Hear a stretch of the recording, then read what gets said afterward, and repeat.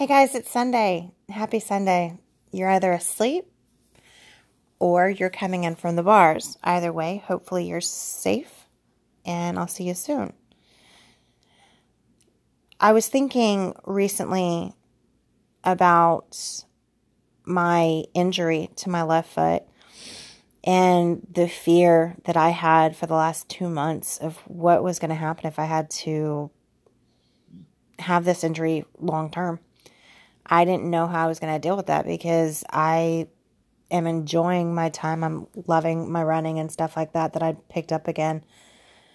And I was unable to do it. I was afraid that I was going to be back where I was 18 years ago after the car accident that caused my brain injury that caused me not to be able to walk. And I remember the process and the rehab that I went through, learning literally how to walk again at 23 years of age. And it was everything from how to stand to how to pick up my foot, how to move my toes, how to move my ankle, how to put pressure throughout my from my heel up to my toes. I mean, I had to do everything again. And the time I spent on that treadmill, man, I walked miles.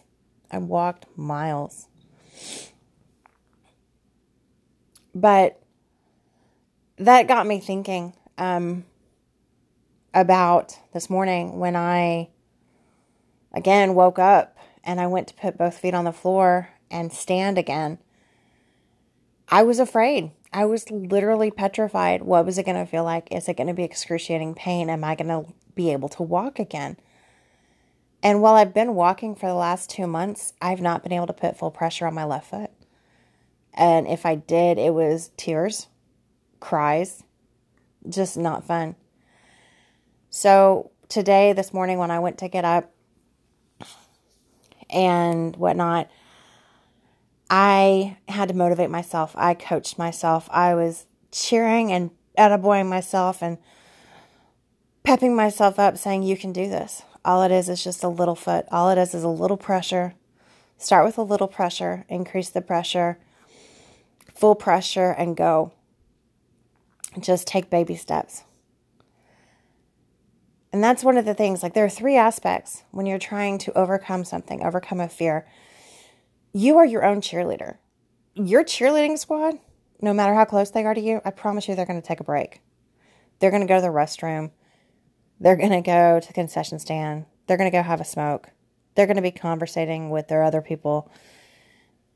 You're not front and center all the time to everyone else but you. You've got to be front and center. You've got to cheer yourself on. You've got to visualize. You've got to motivate yourself. The second thing is you also have to be able to relax your muscles. Fear makes us tight. It's the fight or flight syndrome. When I was afraid of standing this morning, I did not want to put pressure. I was tight. Oh God, this is going to be so painful. And I remember 18 years ago, every time I went to take a step, I had to mentally motivate myself, but also relax my mind and relax my muscles. Because if I was tight, it wasn't going to work. Think about it like this. Fight or flight makes us tighten our muscles. So if we're afraid, we're going to tighten our muscles, right? Whenever we're on a roller coaster like the Cyclone from Astroworld, I don't know if y'all remember that, but whenever we are tight, our muscles don't work as well. So relax your muscles. Give yourself a pep talk and relax your muscles. And lastly, find a mentor. Find a coach. To get through that injury, to get through that re-injury, find a coach. Find someone. I have a great coach and my trainer, Omar. But I also, in the massage therapist, and Lisa, she was amazing. I was screaming.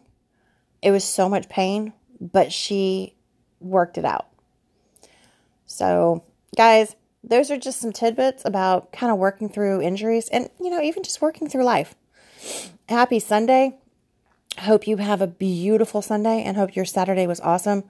and I'll talk to you soon.